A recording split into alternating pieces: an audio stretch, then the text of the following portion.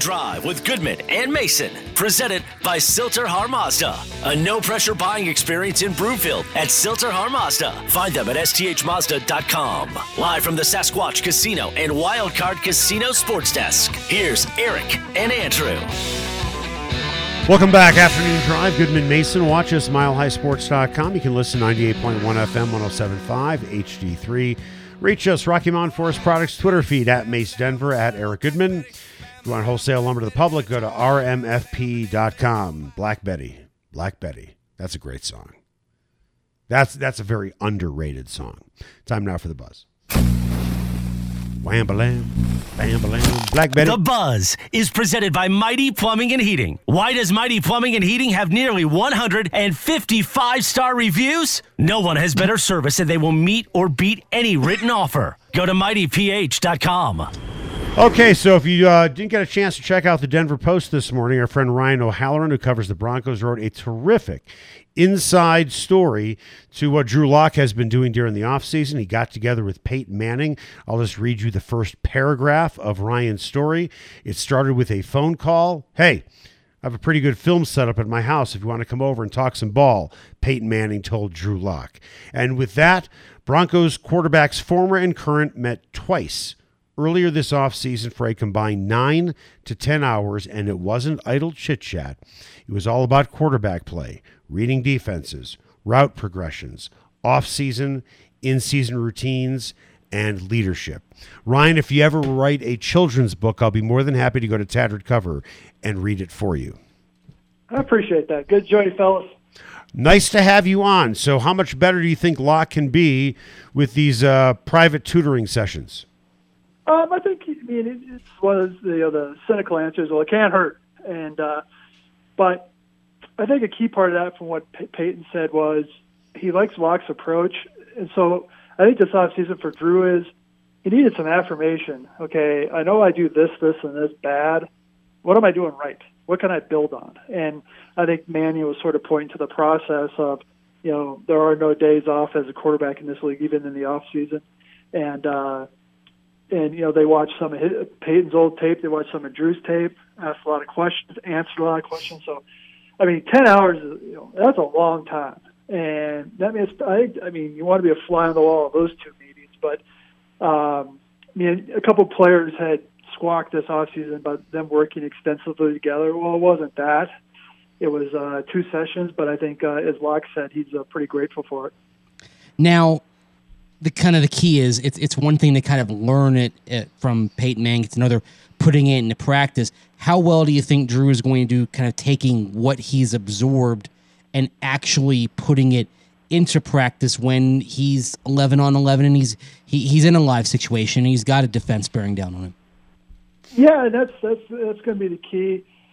I think what's going to help Locke is he's in the same offense for the first time, I think, as junior, senior year at Missouri.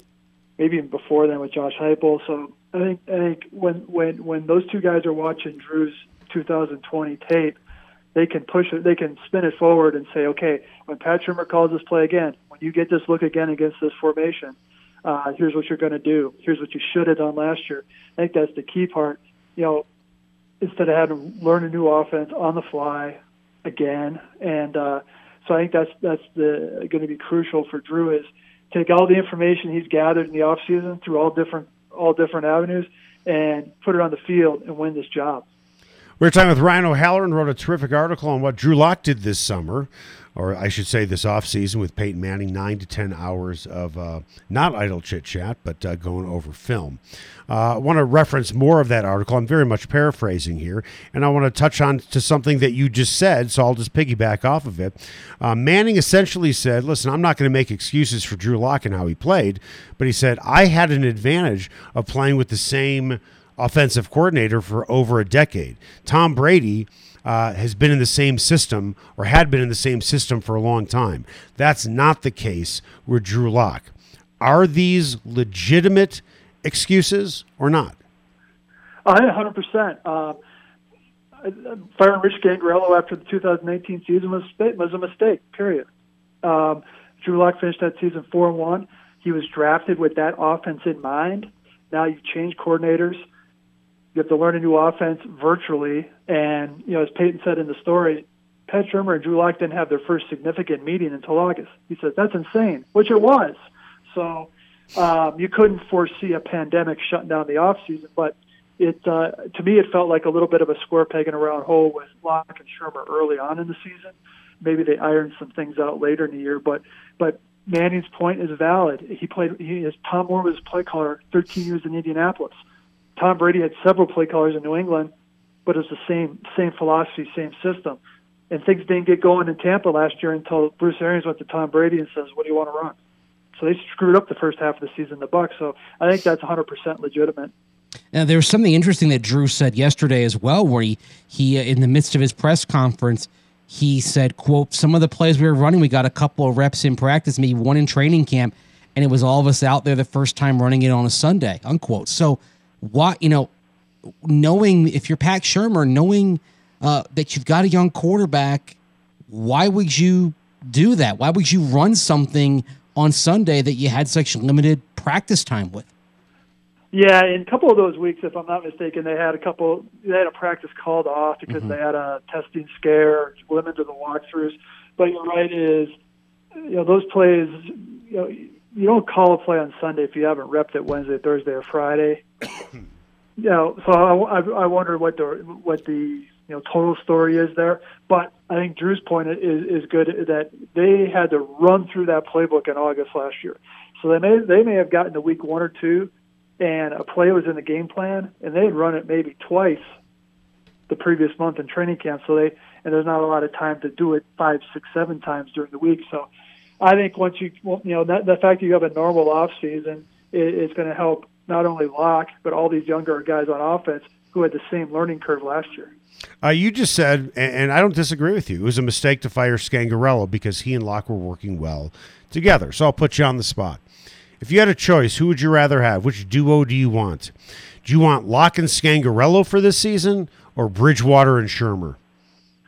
I would say Locke and Scangarello if they were together last year. If they were entering year 3, right, then that'd make a lot of difference. I think Vic Fangio, he's looking at it. He's a defensive head coach. He's looking at those first 3 opponents saying, hey, your defense is going to be able to stop that offense. You want a game manager. You want a guy who's not going to be over-aggressive with the football. To me, that means Teddy Bridgewater with Pat Shurmur as your play caller early season. But I think it should be a real true competition. If Drew Lock is better, he deserves to start week 1. What do you think that Drew Lock needs to do once they get in team periods to show that he's more than Teddy Bridgewater? Because obviously we have a good idea from Teddy's career what he can do. What does Drew Lock need to show that he's been missing that would secure the bag and get him the job?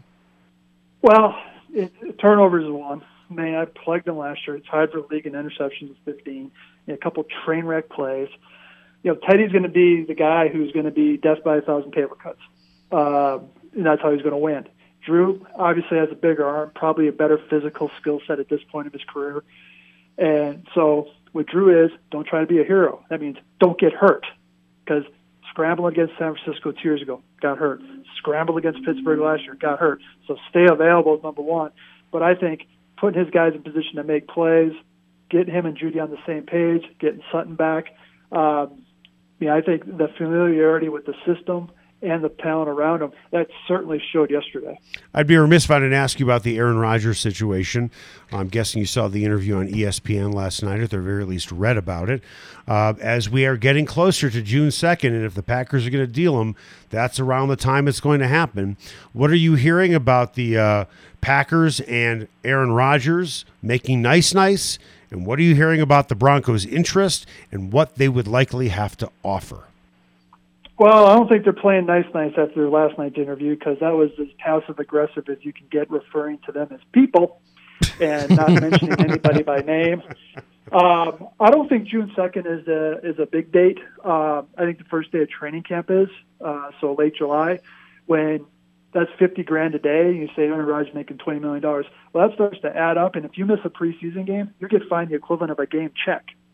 So And you can, and in the CBA, let's say he reports to training camp, they cannot take back those fines. They have to be administered. So that's when he starts losing a ton of money.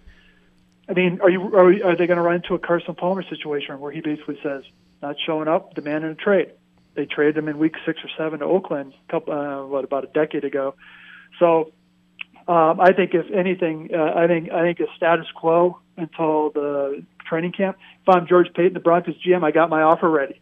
I've made a call and say, hey, if you make them available, call me. If my offer is going to be so dang good, you're not going to call anybody else. What do you think that offer might be? I think it starts with 2 first-round picks. Yep. Mm-hmm. And I think it includes Jerry Jeudy. That's who I would put in there. I would not include Bradley Chubb because he's going to be your best pass rusher for the next 5-6 years. What if you have to include him to make it happen? Would you do it?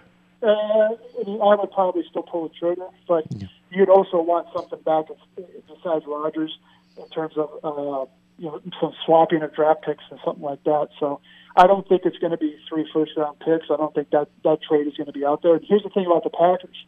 There's not going to be a lot of Sooners.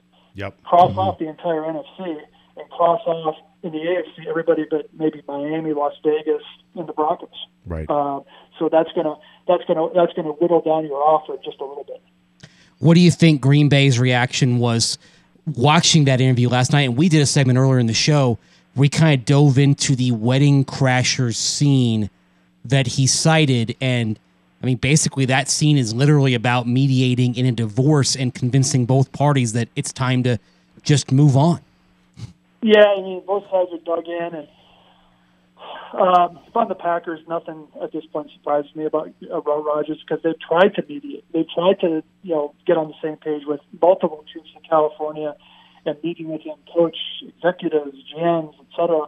And he's not interested in that. So I think him giving that interview last night was just another reason to believe that this relationship is broken beyond repair, and the Broncos better be ready to swoop in. Hey, Ryan, thanks for your time. Terrific article. Once again, if you haven't read it, go to denverpost.com or just put the paper in your hands, and you can read about It'll be in tomorrow's paper. Is it in tomorrow's paper? Yeah, because it went online this morning about 11 o'clock, right? Right, Ryan? Yeah. Right. As we were waiting for the Zooms to start. Yeah, the hour. Okay, the 3 media guys talking. How much of a waste of time was that? Well, the only positive is I was able to jump on the Avalanche Zoom while waiting for the Broncos Zoom. Oh, that's efficient. Right, because you're like an Avs guy now. You and Chambers. Yeah. So best team in town, and looking forward to covering them too. We should have asked you about the Avs and what they're doing right now. I mean, that was a missed opportunity on our part. Well, we'll ask you right now. If they play Vegas, the winner, unless they're totally beat up by the end of that series, is going to win the cup. You think?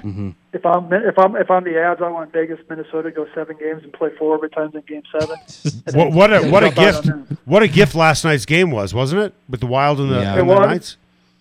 It was because you're adding 7 hours of travel time and an extra game to the Knights load. Yeah. Hey Ryan, thanks so much for your time, buddy. Thanks, Ryan. All right, take care, fellas. Thanks. See you, man. Coming up after the break, Sports Illustrated's Connor Orr was talking about Julio Jones' most likely landing spot, where he might go if that likely landing spot isn't that landing spot. I got to tell you something. I've said this before. A lot of really good national writers out there. A lot of them. And a lot of them don't know what the hell they're talking about on a local level like we do. Sorry, Connor. What you wrote is crap. And we're going to talk about your article next. Well, I'm on my way. I don't know where I'm going. I'm on my way. I'm taking my time, but I don't know where. Goodbye to Rose, the queen of